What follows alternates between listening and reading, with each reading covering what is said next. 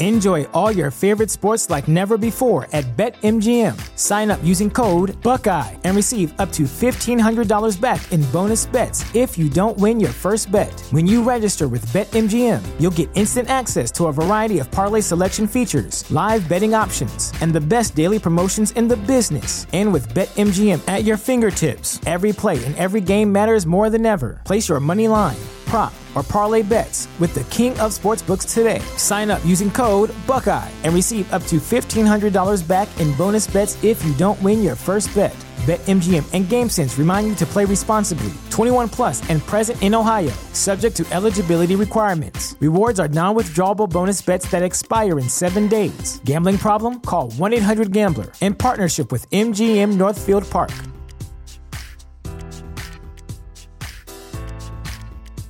At Parker, our purpose is simple. We want to make the world a better place by working more efficiently, by using more sustainable practices, by developing better technologies. We keep moving forward. With each new idea, innovation, and partnership, we're one step closer to fulfilling our purpose every single day.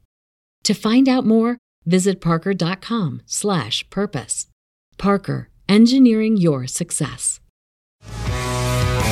And he swings, hits it high and deep and gone. Still going back. Oh! Out of here. Welcome to the big leagues. Deep to center field, and it is gone. Wow, his first big league swing is going to be a grand slam home run. Swing and drive. Belted right. Welcome to the show.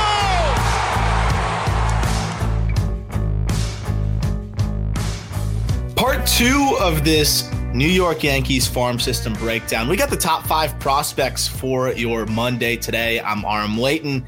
He's Jack McMullen, and this is the call-up. Jack, we saved the weekend. We've got the top 5, and I think this is a top 5 in this Yankees system here that I'd put up with a lot of top 5s. I really would. And I know there's some other systems we'll say that about, but this top 5 prospect list over at justbaseball.com, links in the description.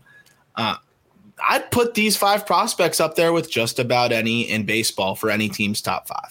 I think so. I think Baltimore would have something to say about that. And Sure. I think, I don't even know who else, like maybe the Dodgers. Yeah. But aside from that, man, Cleveland's top 5 is always like, going to be up there, but it's not the same star power. I don't think Cleveland has the top end talent that the Yankees do in their farm system. I think that they have the depth. Like I think if you look at 1 through 30, they blow every other organization out of the water. But in terms of 1 through 5, the Yankees are up there, I think, with Baltimore and anybody else in Major League Baseball. It's just kind of clipping for second.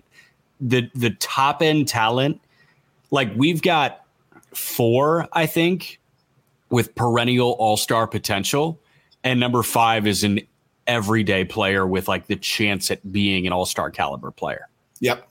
And of course, there's a wide range of outcomes on these guys that we'll talk about here, but all of them have legitimate star upside, which is what you want out of a prospect, right? Is how much upside can I dream on? And I think with each of these guys, there is plenty to dream on. So real quick programming note, we'll have an interview or 2 this week, but also I want to do something on spring training. There's been a lot of fun prospect stuff. So I think either tomorrow's episode or the day after, we'll feature a little bit of just some background on what's going on in spring training, what to look for with some prospects, what to kind of expect. And also, I think just what we've already seen from some really intriguing prospects. Also, there's some smoke. There's some rumblings out of the Marlins camp that, Yuri Perez might be making this team right out of camp. He might be on the opening day roster. So a little bit more on that. And the next episode coming up this week is something that could be an interesting storyline to follow over with the Miami Marlins and some other prospects who could surprise and make their team out of camp. But we'll start with number 5 here with the New York Yankees system. And number 5 is a guy that I honestly have just grown more and more excited about. And the only reason why he's not higher is I got even more excited about the guy who checks in at number 4. But number 5 here is Everson Pereira, center fielder in, of course, Double-A at the end of the year last year. But this guy rakes. The power is ridiculous. The speed is solid. The defense is impressive up the middle. Like, he could stick in center field. The question is the hit tool. And honestly, the only reason why the hit tool is currently a 35 and not higher is I think he's had a lot of at-bats taken away from him with injuries.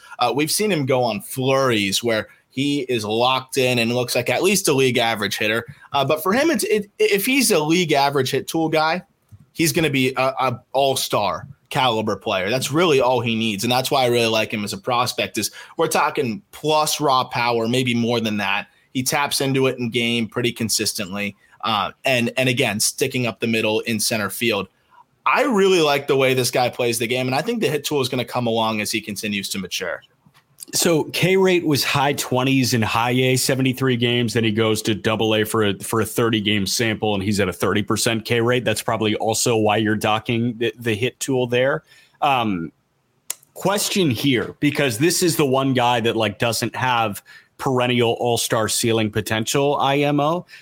Do you think he's a top 100 guy? In my opinion. You think he is? So the only like other major publication that has him as a top 100 guy is Baseball America. He's 78th going into 2023. So obviously, I think you and BA, and I know you love the work that BA does. Yes, are dreaming on what exactly? I think you're dreaming on a center fielder with monster power and good speed. And to me, that's a really exciting prospect, right? 90th percentile exit velocity of 100 in almost 107 miles per hour. Like, that's right there with Jason Dominguez. And this guy's 21 years old. So I think he's got enough power. I don't know if the hit tool is going to be enough to be like that all-star every single year, but I think he's got enough power as a center fielder to be a multi-all-star. And to me, that's easily a top 100 prospect. I'm talking about a guy that's pushed 110 mile per hour exit velocities. And again, I think he's going to stick in center. His jumps are pretty good. His routes have continued to get better, and he moves well. So we're talking about a center fielder who doesn't turn 22 until the start of the season.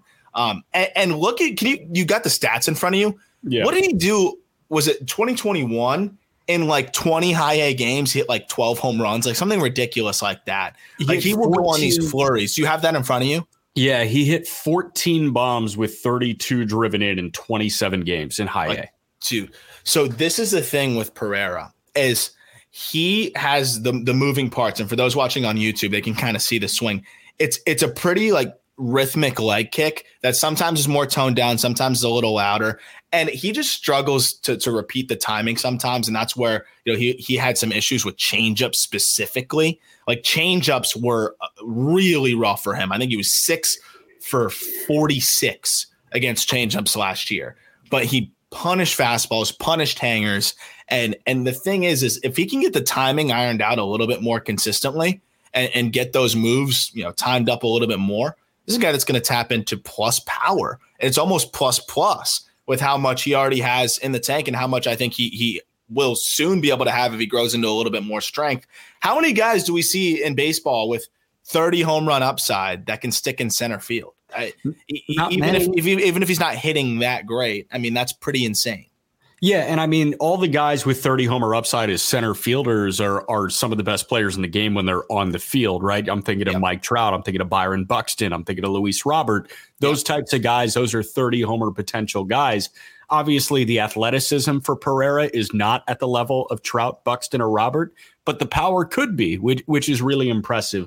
You point to the moving parts. You see that lead leg. You see that front leg and how he plants. I'm looking at his hands and the bat head here too. It feels, in terms of extraneous movement, almost like Javi Baez, right? Where if he's timed up correctly, that ball's going to the stratosphere. Yeah. But I could see how he gets thrown off by off speed.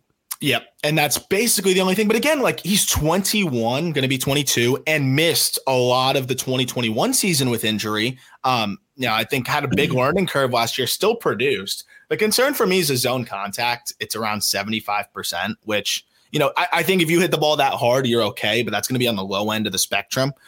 That's something that I think he needs to shore up, but that's going to come with the timing, I think.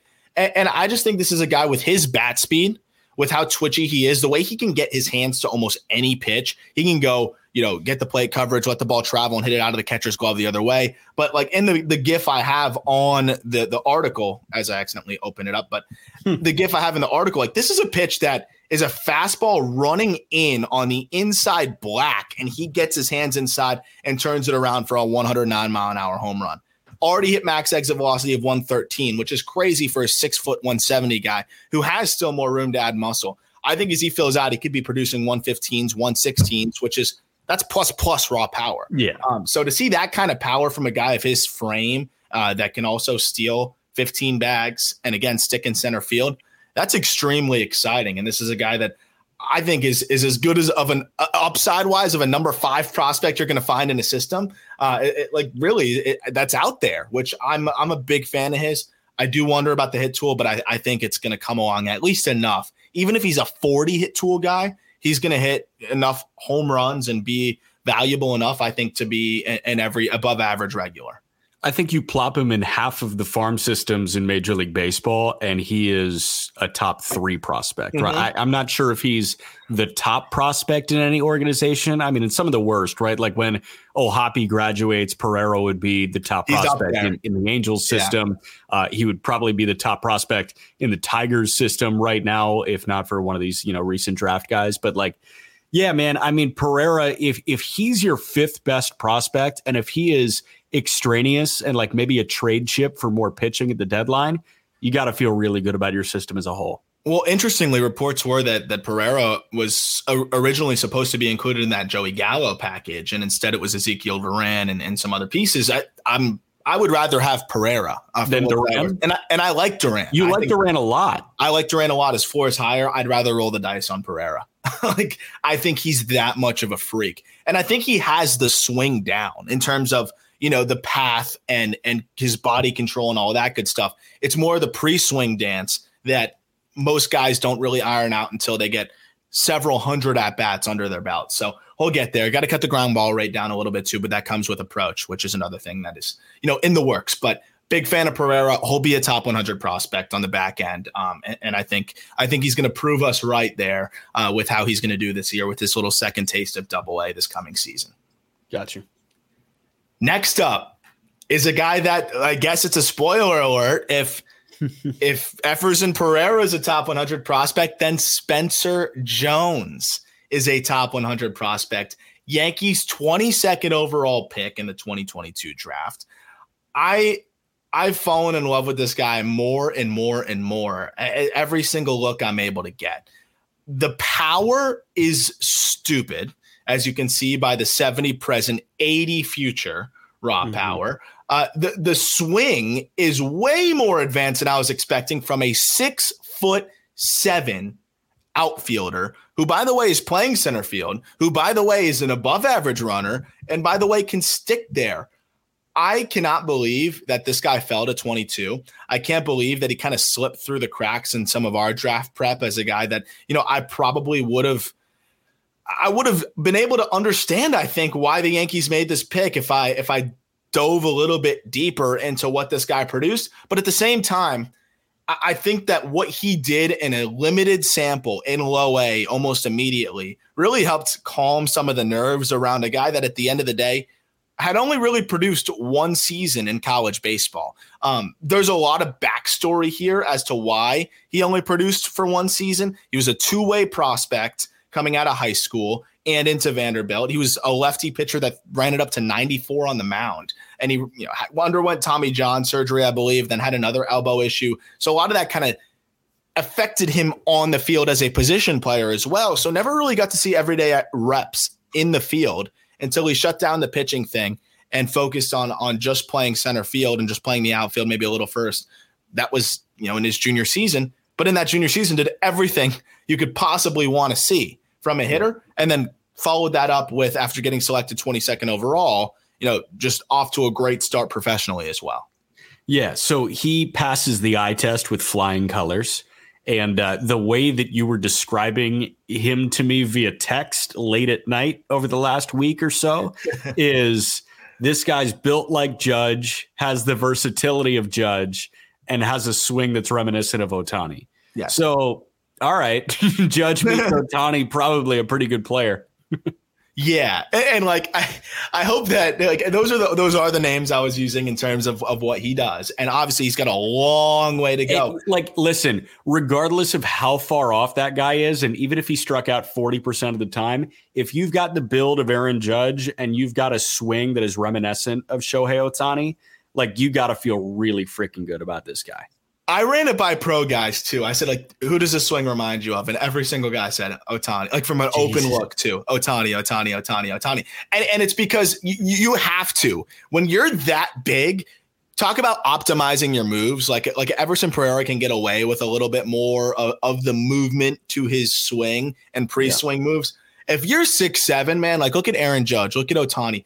They almost want to be in their launch position before they swing. For Judge, all it is just bringing those hands back to get that feel. For Ohtani, he starts with his hands all the way back so that all he has to really do is get into the hip and let it fly. Having the hands back kind of helps them stay back, but also it's one less thing to worry about. They can start pretty much slotted, and because they're such physical freaks, they don't need the whole load and build of momentum that some other hitters need because they're huge, they're strong. Their launch position to swing is all they need to produce massive power. And that's what Spencer Jones does. He starts with those hands back deep in his stance. He's pre-stacked in his backside, and he just lets it eat. And it's really remarkable just how quick and how explosive he is from that stance and from that point. And that comes from a lot of rotational power, a lot of torque. And I think that part of that comes from him being a pitching prospect too. And Ohtani, obviously a pitcher, a guy that really is able to use that core strength, use that torque, and really just uncork on baseballs. And I mean, what Jones is already producing in terms of that swing too, it is so advanced for how big he is. He's already producing exit velocity wise with metal bat. You know, he was producing, I believe it was 113s, 114s. But even in the short sample size with Wood, he had a 110 mile an hour home run. Like he's already producing massive exit velocities. And I ask you, like, what does James Wood have that maybe Spencer Jones doesn't at this point, other than being a little bit younger, maybe slightly more athletic? But, you know, what in terms of who these guys are as prospects, when I was making my case to you as Spencer Jones is a top 100 guy, James Wood's a top 15 guy. So you know, how far apart are Spencer Jones and James Wood from what you've seen? I mean, James Wood has spent now an entire full season in the minor league ranks. So I guess, as weird as it sounds for a guy that's 3 years younger than Spencer Jones, like experience, it feels like Wood is a bit more experienced at the professional level because he's gotten that taste of low A and high A across a full season versus Spencer Jones. We've only seen this 21-year-old, 22-year-old guy. He's going to turn 22, it looks like, in mid-May. We've only seen this 21-year-old guy in low A for 22 games. Yeah. So I'd say Woods proved it actually at the professional level a bit more than Spencer Jones. And if Jones proved it over 3 years of college, we'd be talking about Jones very similarly to that of Wood, but Jones only did it for 1 year in college. So interesting on Wood, when he got traded, he actually stuck in low A. So he went from Lake Elsinore to Fredericksburg. He didn't reach high. I thought he reached high A for a couple of years. No. And what's funny is, trust me, because when I'm clicking through all the video clips, I know when James Wood's playing in Fredericksburg based on the broadcaster. So Joey Zanaboni. Oh yeah. Lock it, cock it, rocket, restock it, baby. Yep. The future of broadcasting. Nothing personal, but I do turn the volume off when I go through those clips. But I hope he has all the fun in the world out there. But yeah, that's a detour for another time. But yeah, I mean, James Wood did it for 71 games in low A, which obviously is why he's a top 15 prospect, right? Yeah. Like, and I'm not trying to say Spencer Jones is James Wood, but I'm saying, like, if James Wood's a top 15 prospect at 20 years old, after what he did in low A in his profile, why is Spencer Jones not a top 100 prospect at almost 22 years old with what he did in the SEC and what he did in low A? And I think that is, sound enough of an argument to put him in there based off of what we've seen as well too. There's one specific home run from the season last year that like forever sticks out to me with Spencer Jones. I think I sent it to you, man. It was him taking a middle in, I think further than middle in. It was inside black from Chase Dollander at 96 miles an hour and inside outside as a home run to the left center gap. And I'm like, dude, this guy can manipulate the barrel like that. Like, that's the thing that stands out with Jones and Wood, is to have that kind of stature and manipulate the barrel the way they do is absolutely remarkable. So I'm all in on this guy. I think he can stick in center too. He's got a hose for an arm also. It's good. We have to see how he's going to hit more advanced breaking stuff. That's going to be the question. But so far, he can catch up to velocity. The swing looks super advanced. The swing decisions look pretty good. I'm ready for Spencer Jones potentially being the breakout prospect of 2023. It wouldn't surprise me in the slightest. And he might be everyone's favorite prospect to throw up the top 100 list as we get it going in the 2023 season. Real quick, I've got your 2022 end of season top 100 pulled up, and I've got James Wood's grades here. Let's go grade by grade, Wood and Jones. So Spencer Jones, what do you have his hit tool at? 35 present, 50 future. You've got 40-55 on Wood. So give the advantage to Wood. Raw power, you've got 70-80. You've got Wood at 60-70. Yeah, I got to update Wood. You think he's 70-80? Yeah. Game power, 45-70 for Jones. Yeah, 45-65 Wood. Yeah, I'll probably be updated to 70. He tapped into some more juice as we saw more of him. And then runs the same and field is probably the same, right? 60-55 for Wood in the run grade compared to 55-55 for Jones. Jones is a 40-50 in the field category, and so is Wood, 40-50. Yeah. So they're close. Like, again, I think it's just Wood being a little bit better with the stick in terms of like hit tool projection and slightly more athletic. But that's really the difference, is just a little bit more track record. I think these guys have a chance to be close to each other after this season, which is pretty cool. Yeah. All right, next up, a guy that should be the starting shortstop on opening day for the New York Yankees. I think it's just really that cut and dry. Oswald Peraza, number 3, shortstop. I really cannot emphasize enough how good and how well-rounded of a prospect and player this guy is. He's really just continued to hit at every stop. The defense is remarkably good. I think he's an easy plus defender. He can motor. The power is above average. The hit tool's average or better. I think it's above average. And the swing is just really good. Like, this guy's just a really well-rounded player that I think is ready for everyday reps at shortstop. And if it was almost any other team than the New York Yankees, I think they're giving him a shot, unless you have, like a proven shortstop. But I would rather him at second than Gleyber Torres even. I know Torres had a pretty good year. Like, that's how high I am on this guy. I think he can, even if he's not hitting that well, and I think he will, he's going to give you value with just the ability to run into baseballs from time to time, great defense, and plus speed. He's just a really good player. It's just that simple. You love speed and defense. When you can hit a little too? Absolutely. Yeah, like how can you not, right? Like that's why you're Team Lawler over Team Meyer right now, because speed and defense like never slumps. Marcelo Meyer, with how good and how pure of a hitter he is, we know that the purest of pure hitters have a 2 for 20 stretch sometimes, but you never slump in speed and defense unless you're really injured. So I think that's why you side with Lawler, and that's probably why you love Peraza so much too, because even if he does go 2 for 20 to open the season, and I don't think he will, he hit 318 games with the Yankees at the end of last year. But even if he does, he's going to play a good defensive shortstop. And when he does get on base, he's a threat to move. 100%. And I will say a Marcelo Meyer defense dive I did the other week for like hours. Meyer might be on his way up. That's all I'll say as we tease, some of the top 100 stuff. Don't be surprised. I thought that guy sucked. You were out on him, right? The defense is right there with Lawler now. So damn, it's just the speed is the differentiator. We'll talk about that. That's a really fun conversation to revisit soon. But Oswald Peraza, some really key points here. 83% zone contact between the minors and the bigs last year. 104 mile per hour, 90th percentile exit velocity. So we're talking above average hit tool, above average power, 42% ground ball rate. He's lifting the ball in the air a good amount. And most importantly, he's playing the fantastic defense that we've seen. The approach could get a little bit better. But I think this guy could be a 3-win player from the jump. Like I really do, with the defense, the speed, and the hit tool being better than, I think a lot of other prospects at his age range. He's 22. He's 22. So like, that's another thing too. He's still got plenty of time to continue to get better. But this is just such a sound profile for me, Jack, where like, even if he doesn't totally tap into everything he's capable of, he's still a 3-win, 2.5, 3-win player. I think the upside is 5-win player. 5.5-win player if he taps into the offensive upside. But I mean, are you losing sleep over this guy being your starting middle infielder opening day? I don't think any shot.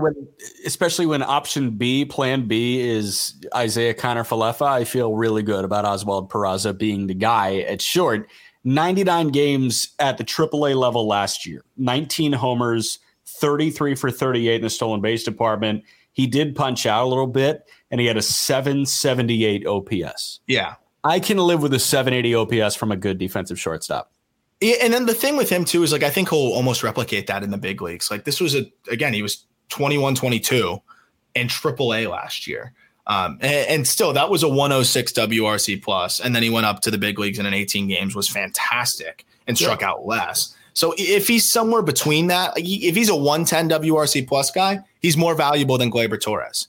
Yeah. So it's just that simple. So with the speed and the defense. So, and I think he can be that. So I really, really hope the Yankees give him a shot this year because he really is worthy. And I think he's proven everything he's needed to prove. He was a half-win player in 18 games last year.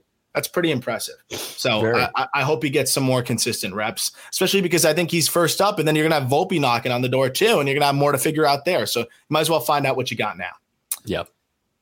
Next up is the Martian. Number 2 is Jason Dominguez, a guy we've talked about ad nauseum, so we probably don't have to go too deep into this, but he hit a moon tank already in spring training, which is pretty cool. From the right side, his less productive side in the past that he has really made major strides on to get it better. We've talked about the evolution of Jason Dominguez, which is hilarious to say evolution because he's 20 and it was just we were expecting him to be the Martian from day one, and he wasn't. And then he made a lot of really good swing adjustments. I have a thread on that on Twitter that you can look up if you just search my at @RMLayton8 and then Dominguez. I promise you that thread will come up because Yankees fans really circulated that one. It did dumb numbies. It did some crazy numbies. But really breaking down like the swing adjustments that he has made and breaking down the way that he has really matured in every aspect of his game. He has quieted the moves. He has gone to a more simplistic, almost no stride with 2 strikes, which has helped him much more in the 2-strike department. His quieting down of the big leg kick and barrel tip on the right side has allowed him to hit off speed better. He's using the whole field better. He's defending better. Again, he's not chasing as much. He's gone from a guy that I think was a fringy hit tool projection to an above average hit tool projection. When you take the point in which I saw the swing adjustments to the end of the season, his zone contact was above 80%, closer to 85% from both sides of the plate. We saw the defense overall just better in center field.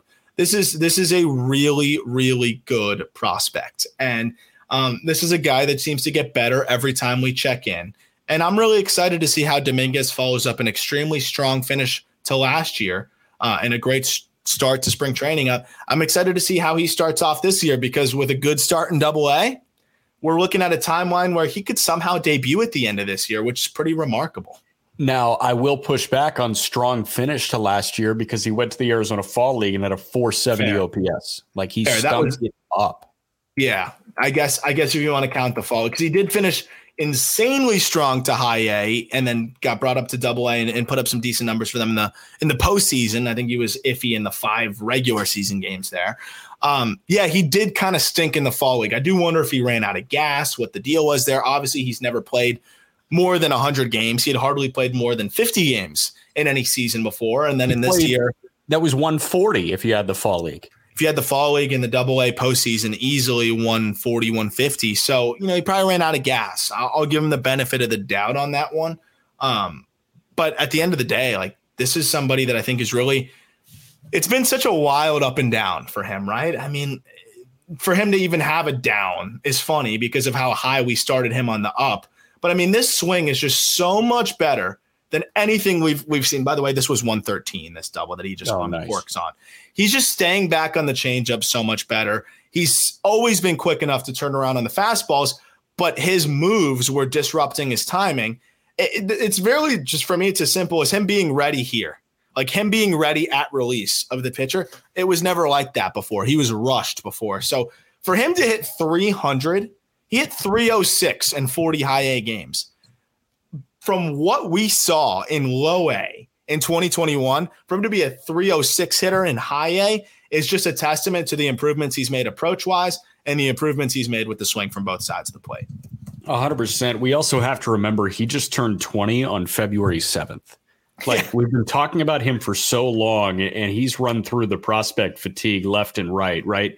Jackson Chourio is about to turn 19. So he is pretty much 1 year older than Jackson Chourio, who's the breakout of all breakouts. Jason Dominguez, when you look at, say, like MLB Pipeline, right?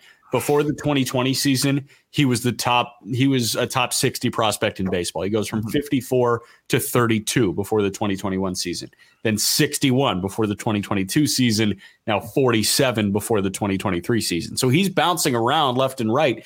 This guy has been a prospect for 4 years already. Yeah. And he's 20. Yeah. No, I mean, that's the thing that's not fair to him. And the defense has really improved in center. I think he can stick out there. So look out for Dominguez. I think this is somebody that is going to kind of solidify himself potentially as that top 20 prospect type guy too. I mean, this system has several guys that could take a massive leap next year. Also, the stolen base department, he got better as the year went on, which is something that is, worth noting as well. After going 19 for 25 in low A, goes 17 for 18 in high A. And it doesn't get easier as you climb. Strikeout rate drops consistently too. Do you think in his age 20 season he's a rail rider in Scranton, or should he get a lease in Somerset, New Jersey? I think he finishes the year in AAA. Wow. Yeah, I do. Wow. I think all the improvements he made approach-wise, he cut his chase rate by 10%.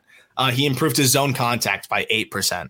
The defense improved. Everything. Like, he is showing that he's polished and ready to go. I think if he gets off to a pretty decent start in AA, I think we see him in AAA by the end of the year.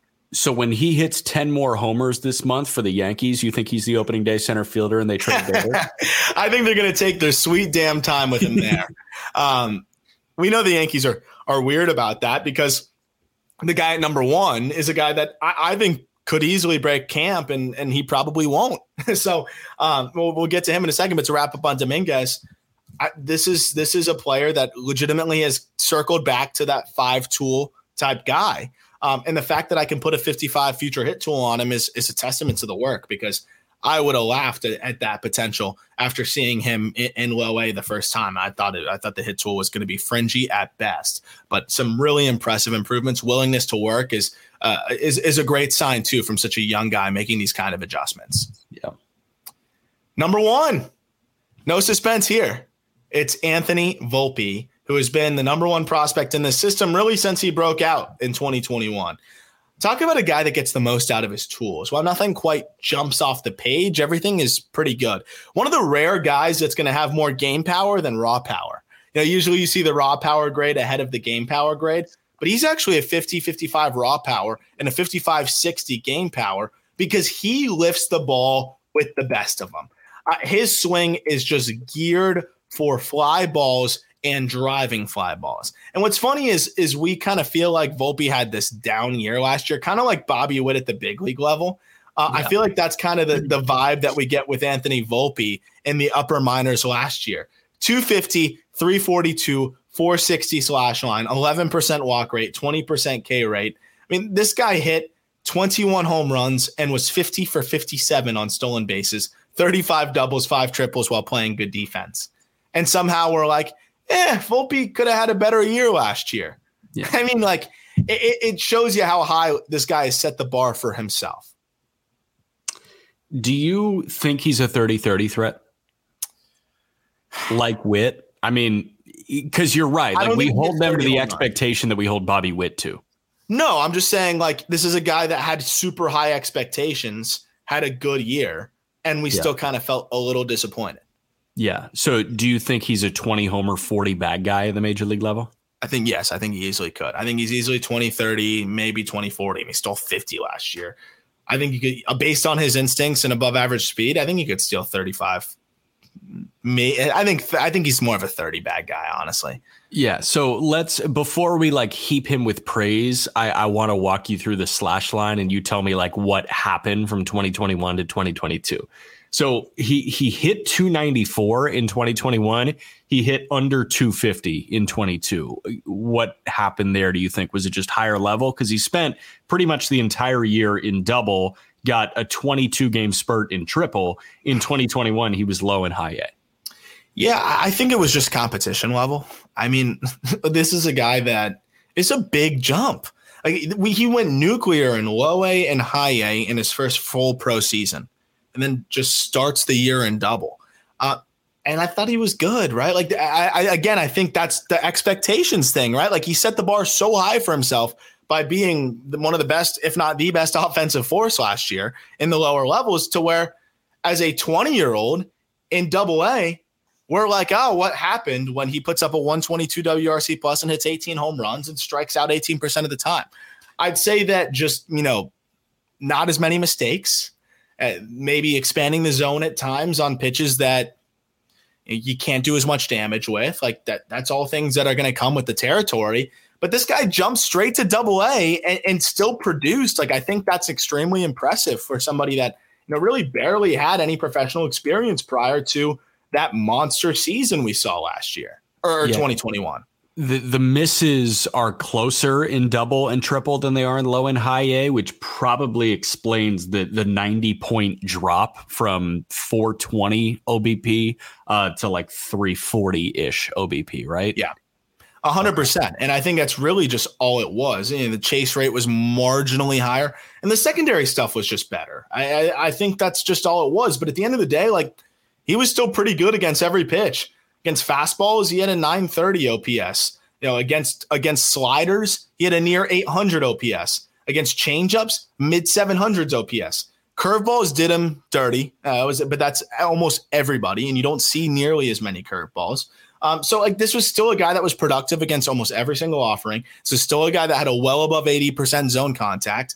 And I think it was a little bit of bad batted ball luck too, because I think when you get to double A, it was clear, hey, this guy's going to try to pull or to lift everything, pitch to him accordingly. And I think some of those balls that maybe got out in high A didn't get out as much in double A. Do you know where Somerset kind of ranks in terms of hitters parks for minor leagues? Do you have any idea of that? No idea. I don't know anything about Somerset. That's a curiosity thing for me too. I do wonder. But I think this is something that's going to come around. You look at the BABIP last year, it was 277. The year before that, it was 325. So I do think that maybe there was a little batted ball luck there. What is interesting is the 90th percentile exit velocity dropped about 1.5 miles per hour. So, maybe he was just getting exploited to weaker contact, and I think that's, again, him swinging at more pitchers' pitches. I think the swing decisions will get better. I think he'll adjust again and be more close to that 2021 version of himself. But this is a guy that, when is he going to play? Because I do think that he needs a little bit more seasoning in AAA. The 22 games in triple, I think that kind of affected his stat line a little bit too overall. He struck out 30% of the time there in 100 plate appearances. Very small sample size. But again, this was a guy that I think was just getting overmatched a bit by more advanced and experienced pitchers who exploited the lift-heavy approach. I think he just needs a little bit more well-roundedness to his approach and adjusting to how really experienced pitchers are going to pitch to him. That said, I think he's going to do that based on his makeup and based on everything we've seen from him. Yeah, I could see that as well. I also am envisioning a trade deadline where Volpe comes up and Gleyber Torres is on the block and they move Torres for a starting pitcher. 100%. So close your eyes and imagine Gleyber Torres goes to Arizona for Merrill Kelly and Anthony Volpe gets called up. He's the shortstop. Peraza is the second base. That's just totally palatable, right?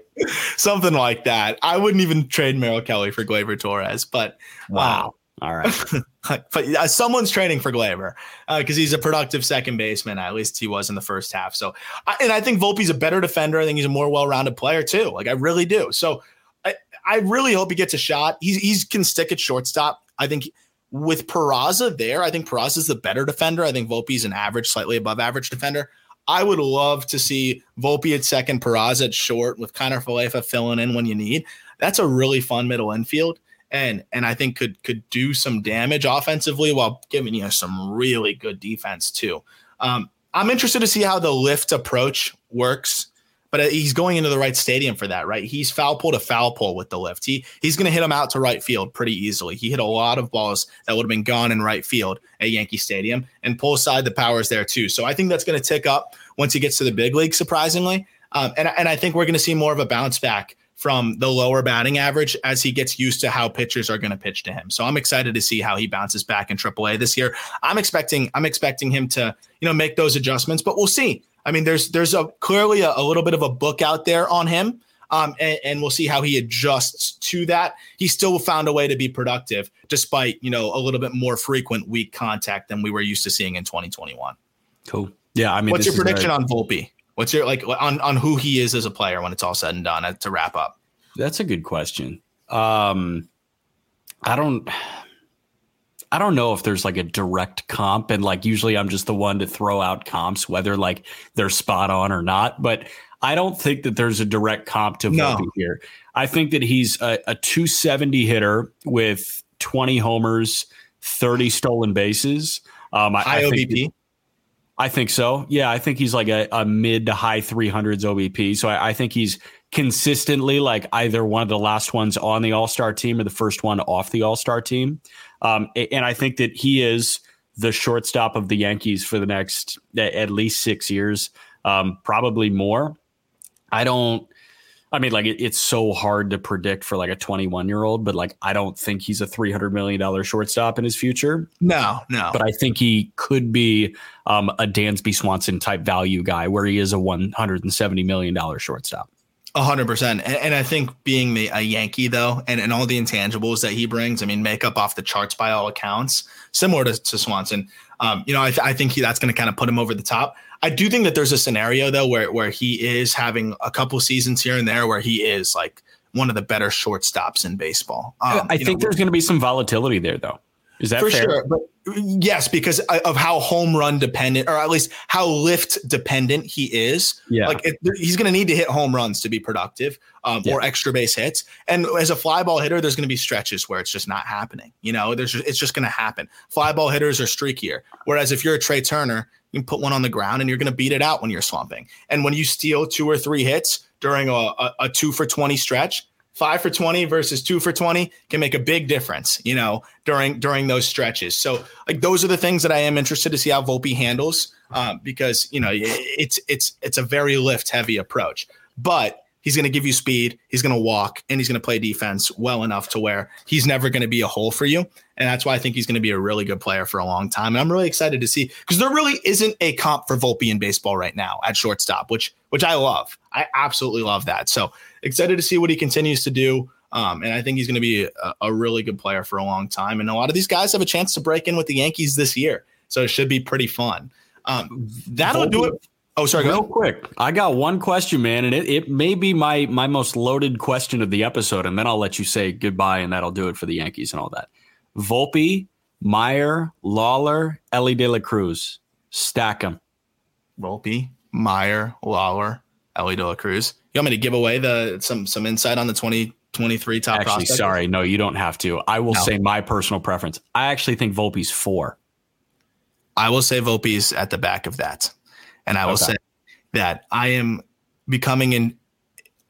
I'm in a trance with Marcelo Meyer right now. I'll say that. I've been going through some defense. Yeah, I would drinking the juice that Heim is selling at his lemonade stand. Volpe above Lawler. Wow. All right. That might be there's some separation between Meyer and Lawler. I'm excited for this list. It's gonna be a fun episode, man. We might do the top 5 position. I'm gonna talk about where I missed on having Lawler above Meyer. You got to be able to admit where you're wrong on these things, right? And but here's what's going to happen. I'm going to say how I was wrong on this, and then Lawler is going to have the best season of all time, and Meyer will be pretty good, and then I'll be like, I should have stuck with my guns. But I'll give you the whole lowdown. Maybe we'll do a Lawler versus Meyer episode on its own. from the things that I've seen from both of them. But I'll actually take over the Photoshop there for the YouTube thumbnail, and I'll like crudely put boxing gloves on both those guys and make it look like it's a showdown. Legit showdown for two guys that probably are friendly and have no competitiveness against each other whatsoever. Meyer versus Lawler is the new Andrew Luck versus RG3. Like we're pitting them against each other, and these guys don't give a shit. Yeah. But that's the best part. Two extremely talented players. So keep an eye out. Some fun interviews coming forward here. Some more top 10s as we move forward. And I'll be going to the backfields next week. So I'll have some backfield notes as well as some takeaways from spring training as we continue to truck forward here. Jack, that's it from you, right? That's all we got? Yeah, non-Yankee related. My new favorite player ever is 2027 Zach Veen. Oh yeah, we were back all in on the train after a couple good swings in spring training. Bro, I never got off. Yeah, it's true. You never left. I still like him. But I think you're talking about him like he's a top 10 prospect, right? I think so. I think he's a top 10 player in baseball. Already.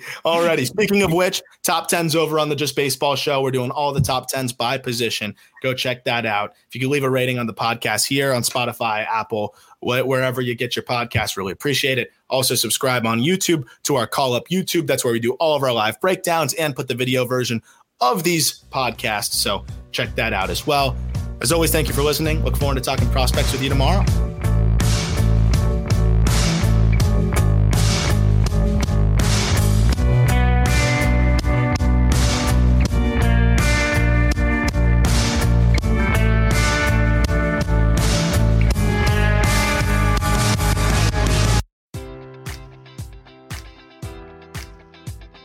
Enjoy all your favorite sports like never before at BetMGM. Sign up using code Buckeye and receive up to $1,500 back in bonus bets if you don't win your first bet. When you register with BetMGM, you'll get instant access to a variety of parlay selection features, live betting options, and the best daily promotions in the business. And with BetMGM at your fingertips, every play and every game matters more than ever. Place your money line, prop, or parlay bets with the king of sportsbooks today. Sign up using code Buckeye and receive up to $1,500 back in bonus bets if you don't win your first bet. BetMGM and GameSense remind you to play responsibly. 21 plus and present in Ohio, subject to eligibility requirements. Rewards are non-withdrawable bonus bets that expire in 7 days. Gambling problem? Call 1-800-GAMBLER. In partnership with MGM Northfield Park.